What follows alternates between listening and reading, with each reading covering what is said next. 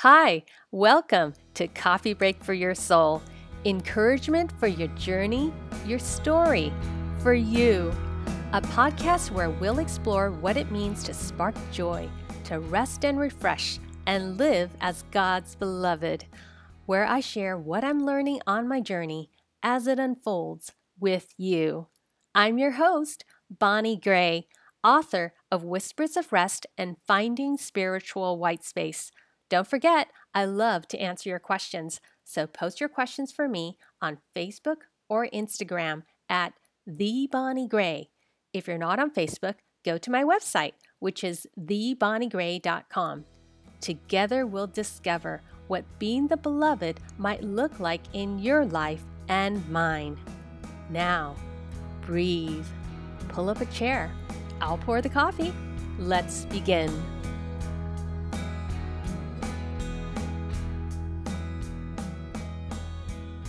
The poet Maya Angelou once said, "A bird doesn't sing because it has an answer. It sings because it has a song." And I'm wondering, what is a song that God has placed in your heart to sing?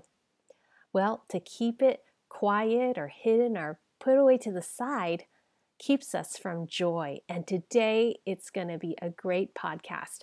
We're going to talk about what it means to choose joy, because it's Advent, week 3, and we're stepping into a fresh new week. Taking time out to think about what would it mean to choose joy. And why is it difficult for us? Because it is, isn't it? Joy is really vulnerable. And in the stress of everyday life, especially in Christmas, when there's so much intensity around, it's such a joyful season. And yet in our hearts, we may still be waiting. We may still be waiting for that joy. And we're anticipating it, but maybe it hasn't sparked yet. So we're going to have a wonderful conversation together, and I cannot wait to have us jump into this topic. Now, there's a beautiful quote that I love from a theologian named Søren Kierkegaard. He's a philosopher, and he said, "With God's help, I shall become myself." And I love this quote because it speaks to me. Right now, on the journey to being the beloved, I'm asking God, and we're asking together since our first podcast a few weeks ago, what makes you come alive? What makes us come alive? And joy is an integral part. Because Jesus said, "These things I've spoken to you so that my joy may be in you and that your joy may be full." That's from John 15:11. And so joy is so important to Jesus. He says that the joy he feels in his heart, he wants us to experience that joy. And he wants us to experience it fully, not just a little bit, but fully. So in your quiet moments, maybe you may wonder if joy is worth choosing, whether you are worth prioritizing. Jesus hears our unspoken longing for joy. Jesus replies, "You are worth it. Joy is meant for you." Well, let's jump right in, because this week is really special for me. Because last week it was my birthday, and birthdays are supposed to be a time of celebration and joy, and that's actually where we're at this month, aren't we? We're celebrating Jesus' birthday, and there's so much intensity around experiencing joy. So you may be asking yourself, God, how is it that I can choose joy? Because this should be a joyful season. And for me, maybe for you, joy doesn't come that easy. And I remember when I was little, there was a lot of pressure in our family culture around giving the right gifts, whether it was for Christmas or birthdays, and it was kind of a stressful time because you're hoping that you choose the right gifts and that the person who opens the gift will be really happy, and the timing of it, you don't want to forget it. But it's interesting, my son Caleb, he is 8 years old, and he came to me the night before my birthday. I was helping him brush his teeth, and as we were doing the teeth brushing, he looked really sad. And then his shoulders slumped, and Caleb said, "Mom, I'm really sorry. I actually forgot it was your birthday." And Josh, my older son, who is 12, he said, "Josh already made a birthday gift for you, but I forgot. I'm sorry, Mom." And he slumped down and he looked really sad. And I had said, "Well, gosh, it's not my birthday yet. You still have time. Tomorrow's my birthday." And you can make something after school. You can make a card. I've always told my kids that I don't want them to stress over presents or birthdays. I want them to know the most important thing is spending time together. And if they would like, I would love to have a card, because words are my love language. But the most important thing is it can be something you make, or it could be anything at all, as long as you feel happy making it or thinking about the gift. So when I told him that, he said, "But Mom, then it won't be a surprise." He still felt defeated. And I told him, "But Caleb, I don't even know what you're going to write. And I don't even know what you're going to draw. I'm so excited. I wonder what it would be." And suddenly he lit up. He smiled because he said, "Oh, I know what I'm going to do." And I tried to play pretend. I was like, "Oh, what is it? Tell me, tell me, tell me." He's like, "I'm not going to tell you." And so I share that story with you because, sometimes we maybe feel like it's too late for us, for joy, for whatever reason. And so we're going to explore different reasons maybe why we feel joy is too hard or difficult, and we're going to spark some new ideas as to how we can choose joy together. So we're going to explore that, and we're going to do it by I'm going to share some stories with you last week, because on my birthday I had a very interesting day, and God sparked a lot of encouragement and ideas for me as I step out to try to choose joy in my new year and also in this current season of my life. And I'm hoping to pass it on to you, and that you would get encouraged as well in your own journey. And then together we can be like Caleb. We can suddenly be sparked and realize, wait, it's not too late. It's actually possible. Joy is possible for me because God loves us, and God is whispering continuously for us to experience His peace and His presence. Okay, so one of the things that happened on my birthday is that I wanted to go to the museum. And I don't know what it is, but I have never considered myself to be an artist. When I did go to college, I chose computer engineering. So I'm really good at fixing problems. I'm really good at setting up plans. And when I worked in high tech and technology, I was always doing things that were helping products to get released out in the high tech industry. So I never considered myself artistic, but a few years back when I was healing from panic attacks and from anxiety and stress, I, for some reason, felt, well, since I don't know how long this healing journey is going to be, I might as well look at beautiful things. So I started spending time at the museums more, and I never visited museums very much previously, but I felt really at home in the museum. There's something about the quietness of the museum, how people are just so gentle in their steps, and in some way, somehow, when I look at beautiful art, I feel at home, I feel at rest. And one time when I was looking at a painting and I had this feeling inside that I was happy. And I didn't understand why. And I kind of whispered to God, "God, I feel so happy and I don't know why." And I felt and I imagined in my own mind that Jesus was standing next to me, putting His hand in my hand.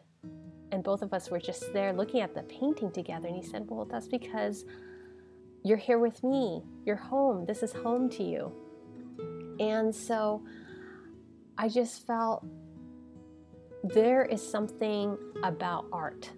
And I don't know what it is, but I think maybe it's because I'm not doing anything that needs to meet any expectations. I'm just simply enjoying a moment looking at beautiful things. And so I realized that I was that little girl again the little girl that never got a chance to explore what it is that would give her joy. And just giving myself the space to explore, I think that gives us joy. So my question for you today, as we think about joy and why it's difficult for us, what is it that gives you joy? What is it that you have wanted to explore but you never had a chance to explore? Is there something that you've always wanted to do but you were afraid? Just before I hopped onto this podcast, I actually clicked register now on a site to sign up for art classes. I was sharing in the podcast on peace that I'm on the journey to just try taking some art classes because I want to try to paint. I never got a chance to. And since then, it's been difficult because as I looked around for classes, a lot of them are at night. And so I am at home cooking dinner with the kids, and so that would be very difficult to do it. And so I talked to my husband, and we had worked it out so that, there was this one night where I'd have to cook dinner earlier so that I can go take the class, and then everybody would have dinner ready. But I was still I wasn't sure about it. So I started asking around for my friends what kind of art classes that they've taken. And it had to take a few tries. I had to go down a list and really kind of think about who I can ask, because when I did ask, I did find some painters, but then they're not teaching anymore. And so I had to keep asking because I really wanted a class that was during the daytime when my kids were in school. Well, I just found someone that took a class way few years ago, and I found a place that had this one class during the day in mid-morning. And so I just clicked register. And as I clicked register, I was really nervous. My teeth were chattering, and I had all these flow of critical voices. And so we're going to go through each of these and see if some of these might be also your critical voices. Is there something you've always wanted to do, but you were afraid? Maybe you didn't have time.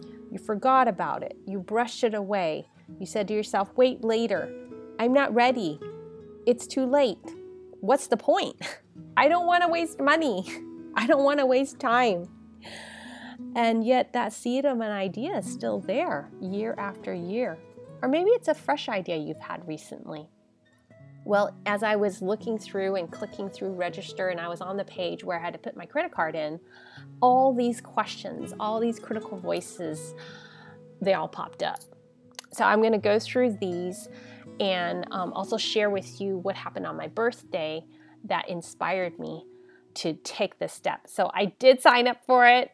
I'm going to be taking a beginning watercolor class, and it's gonna happen. I'm really nervous, but I am hoping that you'll get inspired to start something also that will bring you joy. And I want to encourage you to choose joy, no matter how small it is, but it's something you've always had on your heart. So we can do it together stepping into the new year. So each week I will share what I'm learning, okay? So, back to these excuses that I had for myself that maybe you can relate to also, and what God said to encourage me. Okay, so one of the things that I did on my birthday is I love pastries. I just love pastries. That's first on the list of things I want to do on my birthday. So we drove to San Francisco. My husband took a day off. He's so sweet. He took a day off. And, that's something I had asked for. That was a big learning point for me too. Early in my marriage, I would just kind of hope that he would get what it is that I would like. And then I realized, you know what? That's not fair. I should tell him. And there's some kind of code I picked up, I guess, where if you asked for something, it would seem like it didn't count. Or maybe if you asked for something, it'd be too embarrassing because maybe I would be worried the person didn't want to give it to me. So, but I had to learn in my own way, wait a minute, actually, it works out for both of us. If I can help him out, let him know what I would like, and then I'm happy too. So again, this is kind of rewriting new scripts based on, the old ones back in my own childhood where somehow we had to figure out what people wanted. So anyways, I had told Eric at one time, I said, okay, well, what I would love is if we could spend some time together on my birthday, because that's my love language. Is I love spending time doing things together while the kids are in school. And you know what? It was such a relief for Eric. He was just so happy. He's like, oh, I'm so glad you told me. And so we do that now. So on my birthday, he took a day off and we drove to the city in San Francisco and we went to this bakery that I love. It's called Tartine. If you ever visit San Francisco, you must go there. Tartine. They have ingredients that are used in Paris that they fly over here and then they use. And so when we were there at the bakery, I was so happy. And I knew that the second place I wanted to go to was this museum. And they were showing Gustav Klimt artwork. I hope I said that right. I don't know anything about art. I've never taken an art class. We were going to go there afterwards. So as we're sitting there, I noticed that there was this elderly man who was standing in the middle of the cafe. We had our pastries and our coffee, and he was looking for a place to sit. So I went over there and I said, why don't you come join us here? There's a space for you. So my husband scooted over and he was able to come and sit down. So when he sat down, I noticed that he had a paper, and it was a Wall Street Journal and was folded to the crossword puzzles section. And as soon as he started sitting down, he was filling out the letters in the boxes. And I was so curious about that. I said, oh, wow, you sure like crossword puzzles. They're hard for me. So I just made that comment, and he looked at me and smiled, and he said, oh, yes, I do. So I said, oh, can I ask you? I'm guessing that you love words. Do you? And he said, yes, I do love words. And he smiled and sighed like he was dreaming of heaven. And so I just wanted to keep going the conversation. I said, well, I love words too. I'm very curious. Where did you get your love for words? How did it begin? And I have found that this phrase, I am curious, that is such a conversation starter and opener for people whenever I meet them. And so this is the first thing I want to ask you, is to give yourself permission to be curious, because joy is not something that I would say comes naturally. If it came so naturally to us, I don't think it would be such a big deal that Jesus came all the way from heaven to become a little baby, as we're learning through Christmas and through a lot of turmoil, as we discussed on last week's podcast. A lot of turmoil being born in a very politically violent time and unrest. And yet he went through all that trouble and turmoil to come, because he said, I come to give you joy, and joy in full.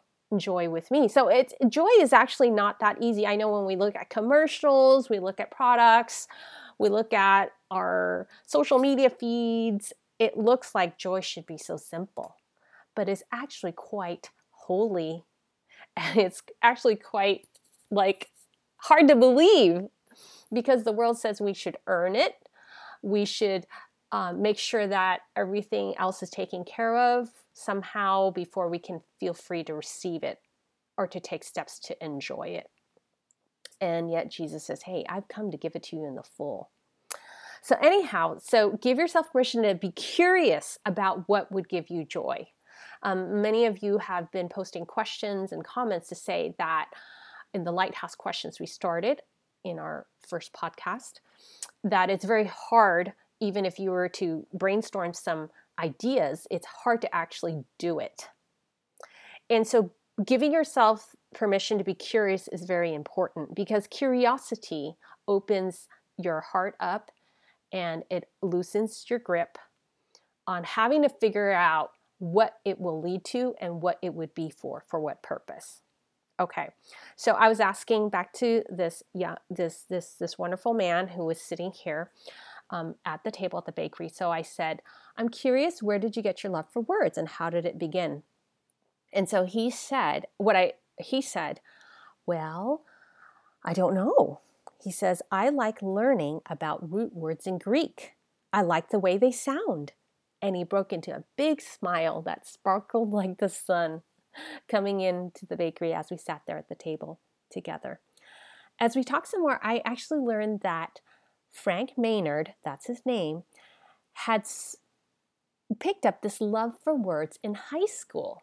He had an English teacher that loved words, and he said he'll never forget it that one year in high school, he read 3 plays by Shakespeare, and he said, I don't know, ever since then, I've always loved words. I asked him what he did later on in life, and he said that he served in the Navy as a overlooking supplies, managing supplies for the Navy shipyard. And I thought it was so fascinating that his love for words continued, even though the work he did had nothing to do with words. And yet, when he talked about words, he just had this beautiful smile about him. So I told him, I said, oh, well, thank you for your service. I'm so honored to meet you. And from this conversation, I learned that what you love can give other people joy.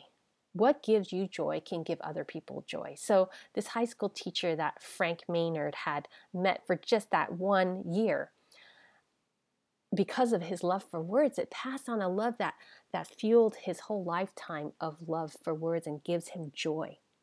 So if there's something that can give you joy, don't sweep it away and think, you know what, it wouldn't be worth very much. I'd be the only person that enjoys it. It's not true, because your love for that, it can spark over and spill over to others, whether it's your family, your children, your friends, or just even for yourself, because once it's like this beautiful fire, this ember growing inside you, lit, it'll shine, and that light of joy, that glow is going to flow over to others.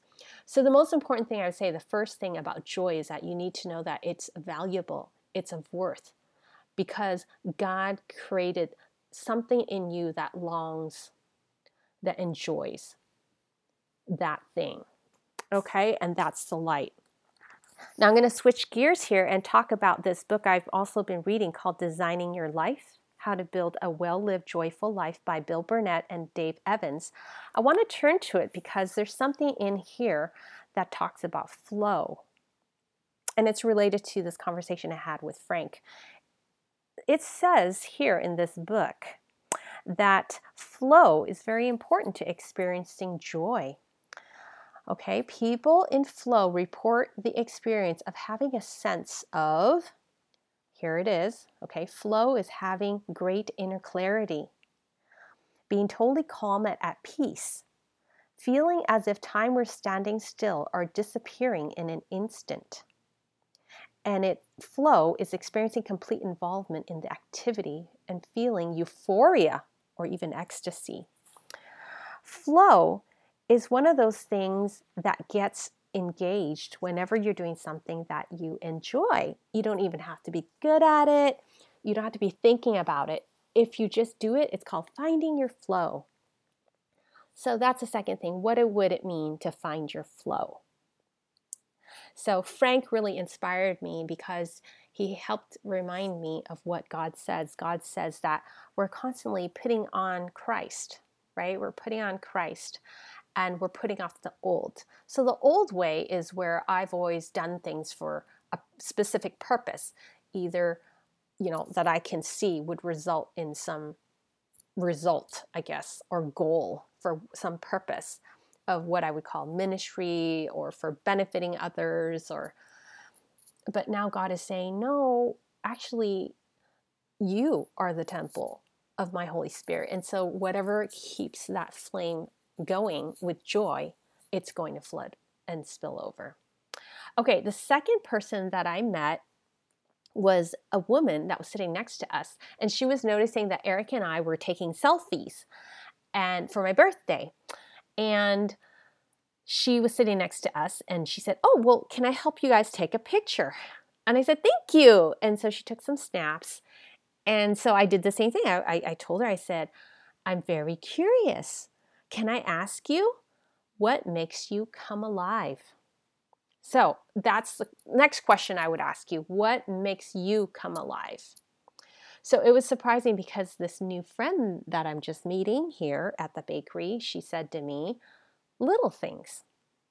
I was like, oh, that's so fascinating. That's so interesting, I said.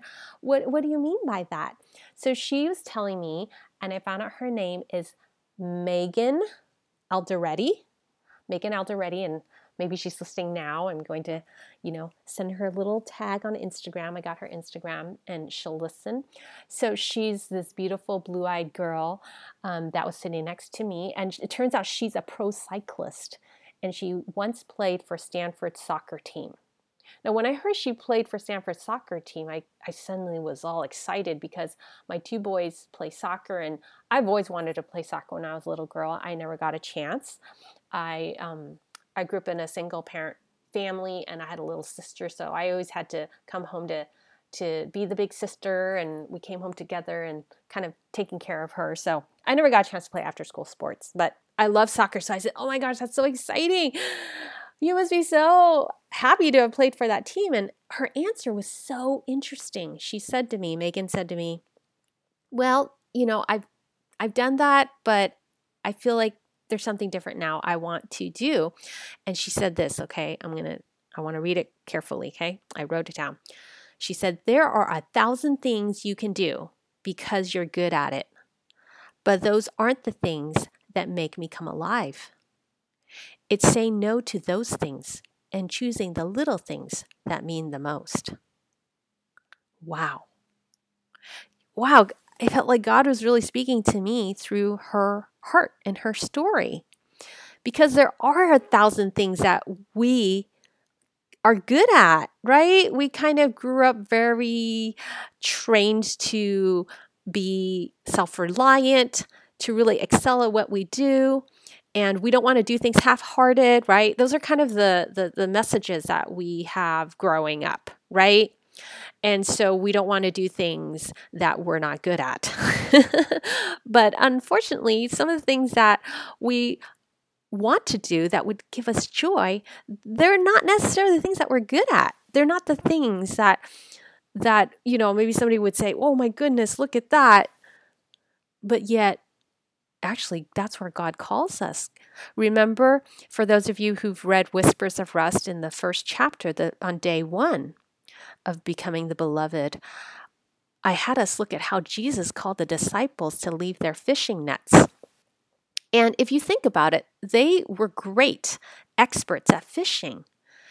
And when Jesus called them to follow him, they were mending their nets.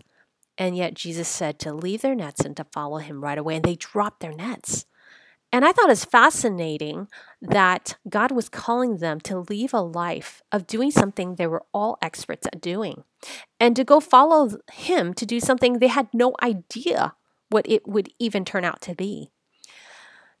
And so I think that is kind of the calling of faith, is that joy is about leaving our nets of busyness. Joy is about leaving things that maybe other people might view as competence or purposeful, but they're not purposeful for you in this season of life, or for me, because it's not what God's calling us to follow him by faith.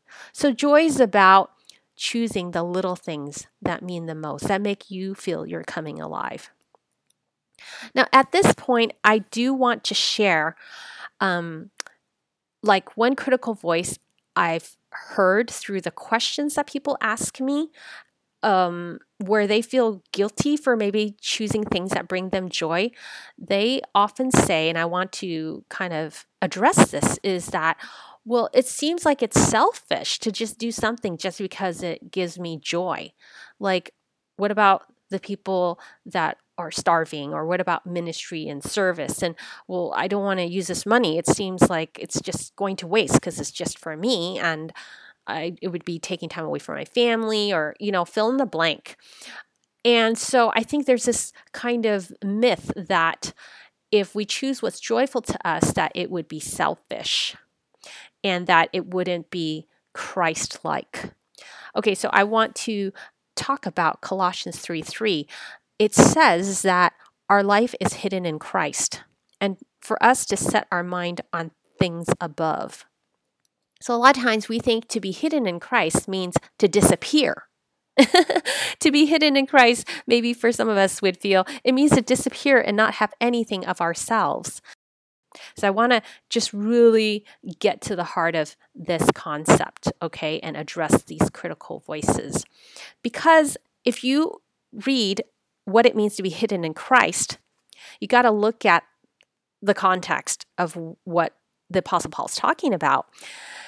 When the Apostle Paul says we're hidden in Christ, he's actually, if you read chapter 3, Paul is talking about putting off our old self with its old practices and to put on the new self that's renewed in the knowledge of the image of the Creator. So I know there's a lot of words right there, but what I want you to remember is that we're to put off the old and put on the new. And the new is to reflect the new creation of being like Jesus. So what I'm trying to say is that God is creating a new image that's different from the image maybe that's been in the past, that maybe we've been labeled with. Because that's what the world does. The world likes to label us, right?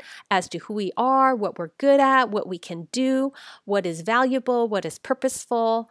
So, but God says, no, I have a new image for you. This image is who I created you to be. This image maybe is not as flashy or loud or, is gaining any recognition or significance in other people's eyes. But to Jesus, it's beautiful and beloved. So to me, that's how I read hidden in Christ. When we are able to explore who we are when we are just with Jesus and we're just listening to his voice, then we're putting on our new selves. So choosing joy, choosing and exploring and being curious about what are the little things that you enjoy and moving towards those, I think that is what it means to be hidden in Christ and not just being busy and trying to meet other people's expectations, like putting off our old ways. All right, so let's see here. Okay, I wanted to continue sharing about my birthday. So that was great meeting Megan, and that was so timely as I went to the museum. Okay, so then let's see. I'm going to look at my notes here. Oh, okay. So once I was at the museum for my birthday, it was interesting. I was looking at the pictures. They were showing the timeline of Gustav Klimt's paintings and how early in his career he had painted paintings that were styled in the traditional European art ways. And so you can see that it looks like a lot of the paintings in that period. I mean, they're beautiful paintings. I mean, it's still beautiful and it takes a lot of skill and talent. But there was a point where he decided to break away from the way everybody painted. And he started with Rodin, the sculptor, form a new group of artists.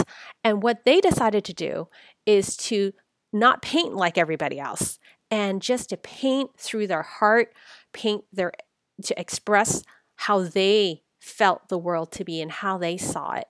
And suddenly, all his paintings came alive with color and they were so unique. And he started painting all these things that nobody's ever seen before.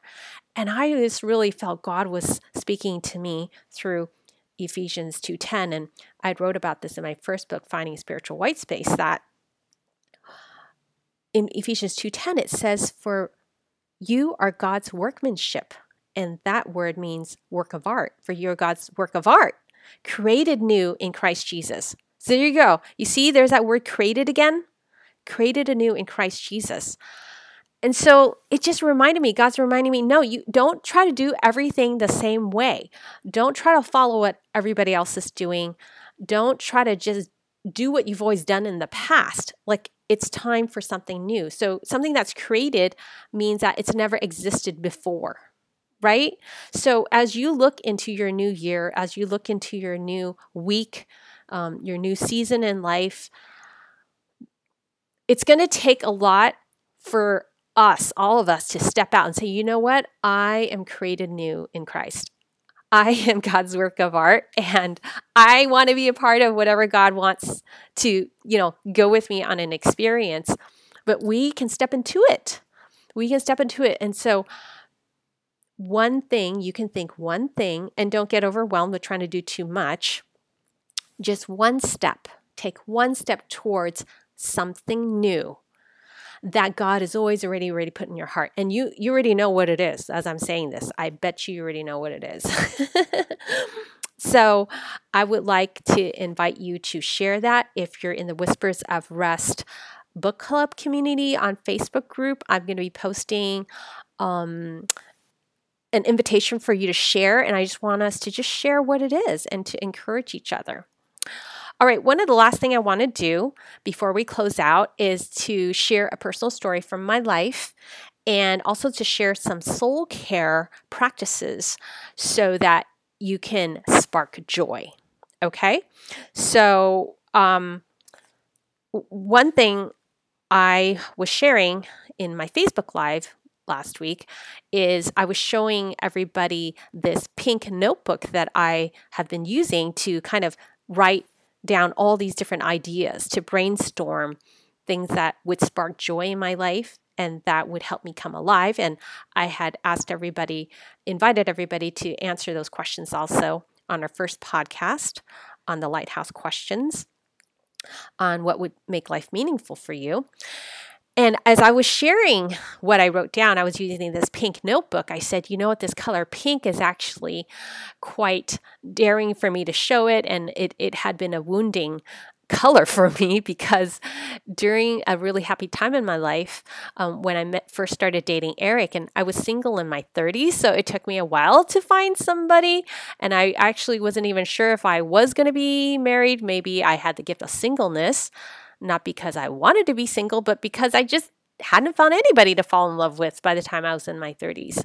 But anyhow, so when I did finally meet Eric, I was so happy that I started wearing pink a lot. And so remember I was telling you I used to be in high tech and I was working in engineering. Well, like working in high tech, I always wore a lot of kind of dark colors like black and gray. And even I was growing up, I didn't always have a lot of new clothes. I always chose clothes that were more darker because I thought they were functionally better. You can wear them with different occasions, and if it gets a little dirty, it's kind of like a good color to hide things with, But once I started dating Eric, I started wearing pink a lot. I like pink.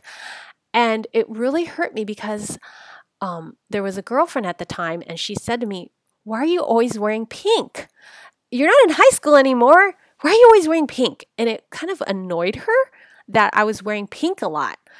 And so that really made my heart really embarrassed. And it made me feel really self-conscious, kind of felt dumb. Yeah, why am I wearing pink? I'm not in high school anymore. But, kind of embracing, I guess, how God sees me. He sees me as his child, his beloved. And so on this journey, I'm embracing the color pink. And when I was researching soul care practices, these are things that bring your soul calm and spark joy. I was researching about colors. And it turns out, I'm going to turn to the book right now, that wearing color improves your mood. So for one of the days, every day in Whispers of Rest, there's a challenge that you can do to spark joy and restore calm to your body and to your emotions. And so for this day, the challenge was wear your favorite color. So here, let me read it. It says, channel the power of colors in your outfit today and elevate your mood. You're God's gift to the world, architected to daily be loved. So here's the research. So it turns out the scientists have proven colors changes your mood and affects your brain function. Seriously, it affects your brain. The University of British Columbia study found rooms painted in blue boosts creative tasks more than red. And rooms also affect how much people eat. With yellow sunshine, that color increases your appetite. Okay, so maybe you might find yourself wanting to paint the kitchen yellow, huh? It also says that interior designers use colors to create different moods to a room to inspire, energize, or bring you calm.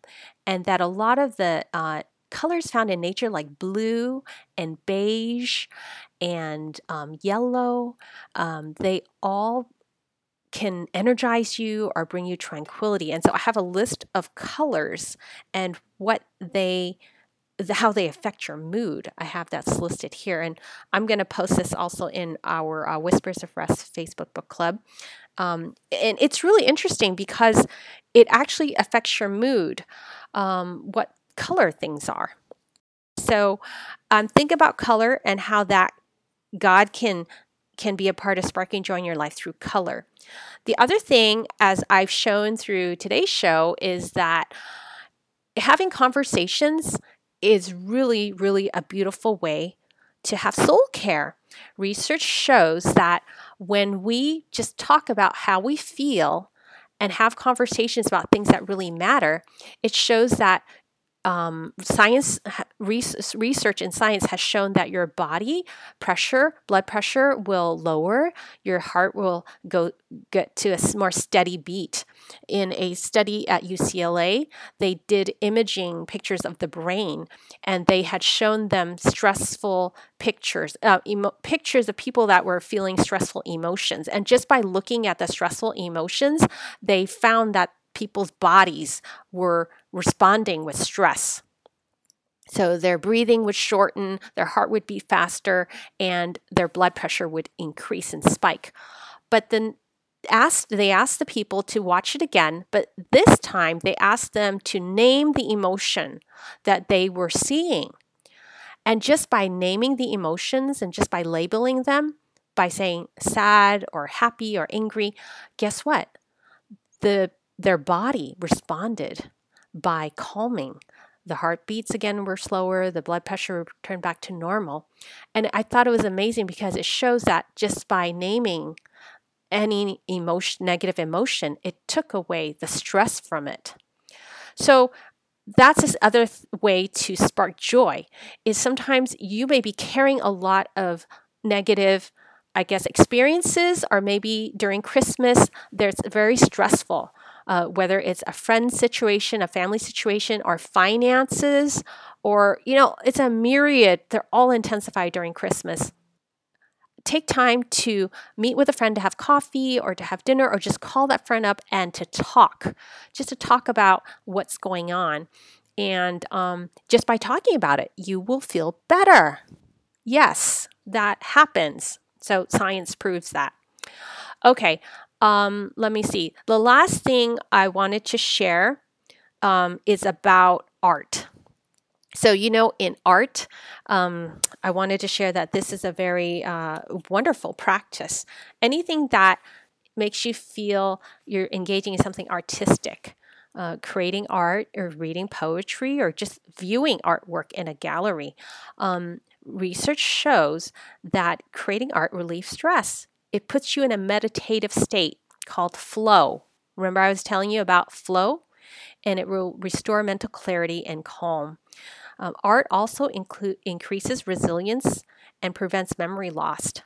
I don't know about you, but when you're in a stressful state, don't you find those are the times you can't find your keys or you're looking for something, you have no idea where it is?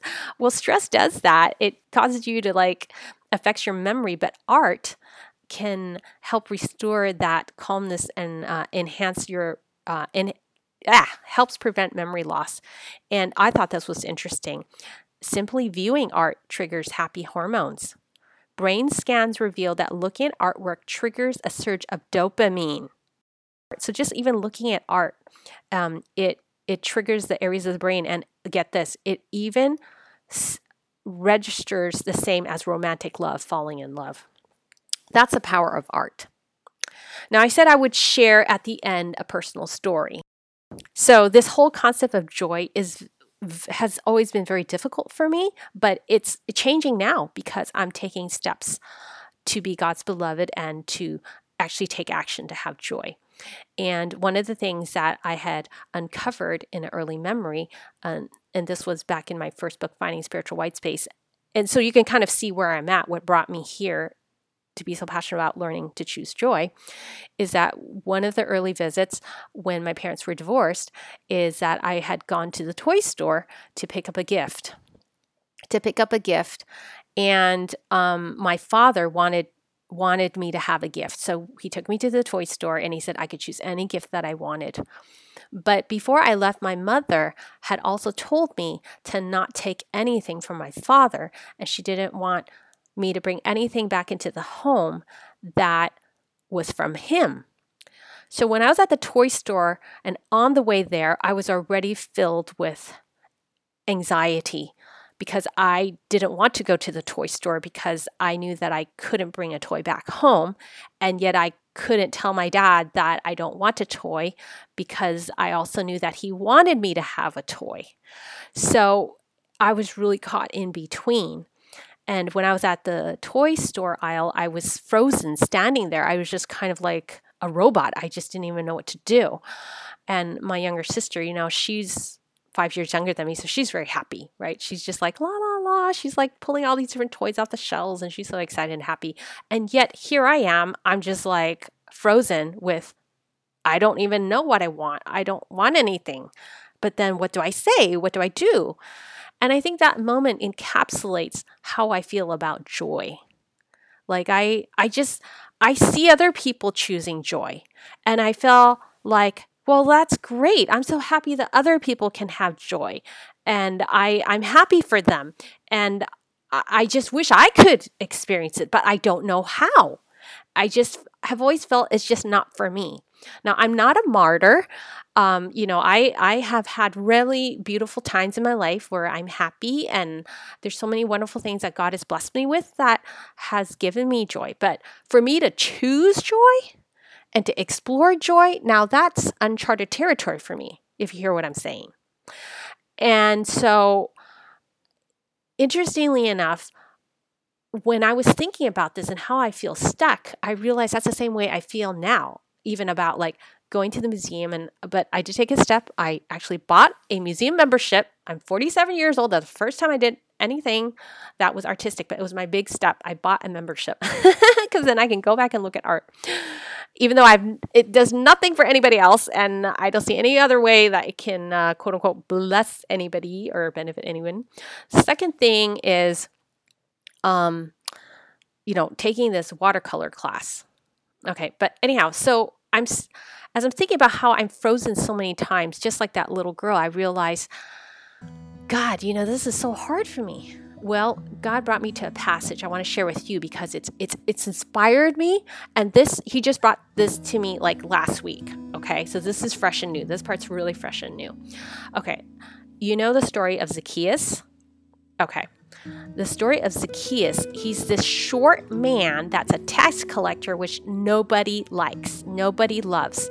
And as I was reading through the story and meditating on it, I caught this word that I never noticed before. Okay? At the end, the story is that he's up in a tree and he's watching everybody come and enthrong Jesus because Jesus is visiting the town, right? Everybody's so joyful. And I felt like Zacchaeus knew that everybody would be so happy, but he knew he would not be a part of it.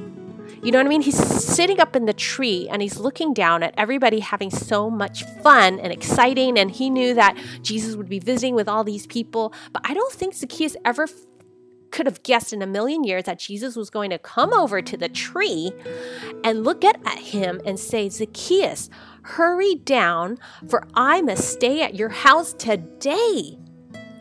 Oh my gosh, it makes me overwhelmed with tears thinking about it because Zacchaeus hurried down and it says, Zacchaeus welcomed him joyfully. Sorry, it's emotional because I told you it was fresh. It just happened last week. And this is in Luke chapter 19, verse 6. So Zacchaeus hurried down and welcomed him joyfully. And all who saw this began to grumble, saying, He's gone to be the guest of a sinful man. I'm crying and laughing at the same time because Zacchaeus is so happy because Jesus said, hurry down, I'm going to go to your house. And verse 6, it says, Zacchaeus, hurry down. He did exactly what Jesus said. Can you imagine him so excited? I imagine him kind of almost tumbling down the tree. And it says he welcomed Jesus joyfully. That word joyfully. And so it's so funny, but also sad, because it says right away, all who saw this began to grumble, saying, he's going to be the guest of a sinful man. And I was like, oh my gosh, that's exactly like all these critical voices, all these so-called, I guess, voices or people in my life, not now, but, in the past, that, aren't supportive, okay, or was throwing suspicion, or maybe feeling like things are wasteful if I'm like, quote unquote, happy. They're grumbling here, and they're like, oh my gosh, this is a sinful person. And so like, I think it's just saying like, you know what? It's a voice in me that says, you know what? You're not worthy. You haven't earned this yet. You don't deserve this yet. Why do you get all these things? Like, and then, fill in the blank. Here's all the reasons why. And so, all those negative voices that I was saying at the beginning of the podcast, maybe you're thinking, I don't have time. Forget about it. I'll wait later. I'm not ready now. Or this would stress other people out. Or this is inconvenient for other people. Or it's too late. What's the point? I feel guilty. This is selfish. This is stupid. So fill in the blank. Okay. It's just, I feel I heard that in the voices of all these people grumbling when Zacchaeus just hurried down so joyfully to see Jesus. And it's so beautiful because they went to the house. Can you imagine how happy Zacchaeus and Jesus are walking to his home? I just picture that in my mind. And then I picture all these people grumbling around them. But then once they went and they had dinner together, can you imagine how joyful it was? All the food and the wine and all the joy. Jesus said, today salvation has come to this house because this man too is a son of Abraham. For the Son of Man came to seek and to save the lost. Save the lost. And so that word really, really touched my heart. I felt God was saying, the joy that you've lost, I've come to save the joy that has been lost. Jesus came. He came vulnerable like a baby, vulnerable to death, vulnerable to sickness and the cold, vulnerable to people's taunts, vulnerable to people's criticisms. But he did it because he wants to save what has been lost. And for you, maybe as you've been listening, maybe like me, there's a part of your heart that's been lost. The part that feels joy, the part that wants to choose joy, just like that little girl in me that was stuck at that toy store and didn't know what to do. Well, that little girl that I talked about, it did not go well for her in that time because she didn't end up having the toy. And I won't go into it on this podcast, but the beautiful thing about this memory is that whatever was lost, God is making new today with me. And he's making it new with you today. But you and I need to be like Zacchaeus. We need to come down out of that tree. We need to come down out of that tree. We need to hurry down out of the tree and follow Jesus and welcome him joyfully. That's the phrase in scripture. Welcome him joyfully into your painting. Welcome him joyfully into your photography. Welcome joyfully into going out with girls' night out, or welcome him joyfully in your home to like have your tea or plant the garden or take the sewing class or pick up your knitting or fill in the blank. Go to hike in the trees or sit outside for a quiet moment or to whatever it is, get out of that tree. We need to get out of the tree and looking at other people we think Jesus is experiencing joy with, and only those people deserve it. No, Jesus comes to us and he says, hurry down, Megan, hurry down, Jennifer, hurry down, Sarah. And we can run down that tree and join Jesus to experience joy. So choose joy. Joy is an active word. It's an experience, not something we just think about in our heads, in our mind, and believe by faith. James says that faith without works is dead, right? It's saying faith doesn't get activated until we use it. Okay, so have faith to put joy into action. And I cannot wait to hear what it is that you and Jesus are going to do together this week. So today's Advent for Whispers of Rest for Joy, we pause here. I had so much to share. I just wanted to share it with you. And we have been practicing some quieting music to do contemplative prayer. I invite you to do that. After this podcast, go ahead. During this week, take the time. You can play the music you like that is soothing for you, and read Luke chapter 19 and choose the one word that God is touching you with in this passage. So hurry down. God is here for you. I love you so much, you guys. Thank you for all the questions that you've posted, everything that you've shared. I could be talking on and on for another hour. There's so many questions I haven't even got to, but I cannot wait next week to share about love, God's love. I always forget, and I wanted to do it at the beginning, but now I'm going to do it at the end. Please, it's Christmas time, and I want to encourage you to buy Whispers of Rest, a copy of Whispers of Rest, because there's a book club happening in January. I've decided, because many of you have been emailing me and posting, I'm going to do a book club in January, beginning January 22nd, and it's going to happen in the private Facebook group. I'm doing it differently than the way I did in the summer last year. You're still going to get everything that's awesome about last summer, but I'm going to add something new, which is I'm going to do some workshops on how to experience peace and spark joy. So we're going to be doing these workshops. I'm a retreat speaker, and so I'm going to be doing some of the things I do during my retreats in person. I'm going to do it online with you live in Facebook Live in the private Facebook group. So please take advantage of it. Tell your friends about it. Buy Whispers of Rest. You can gift copies so that you and your friends can do it together, because it's going to be amazing to do it together, to do these workshop retreats, exercises together. And sign up at whispersofrest.com.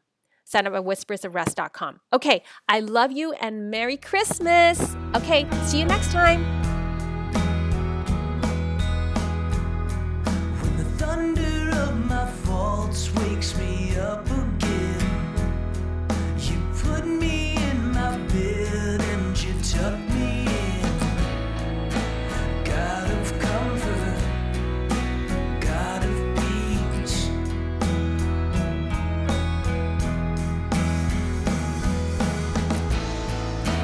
Bring me through the desert of my own desire, and now shine like the stars burning in the sky. Draw me to yourself, make me more like you. Give me the resolve to do what I must do.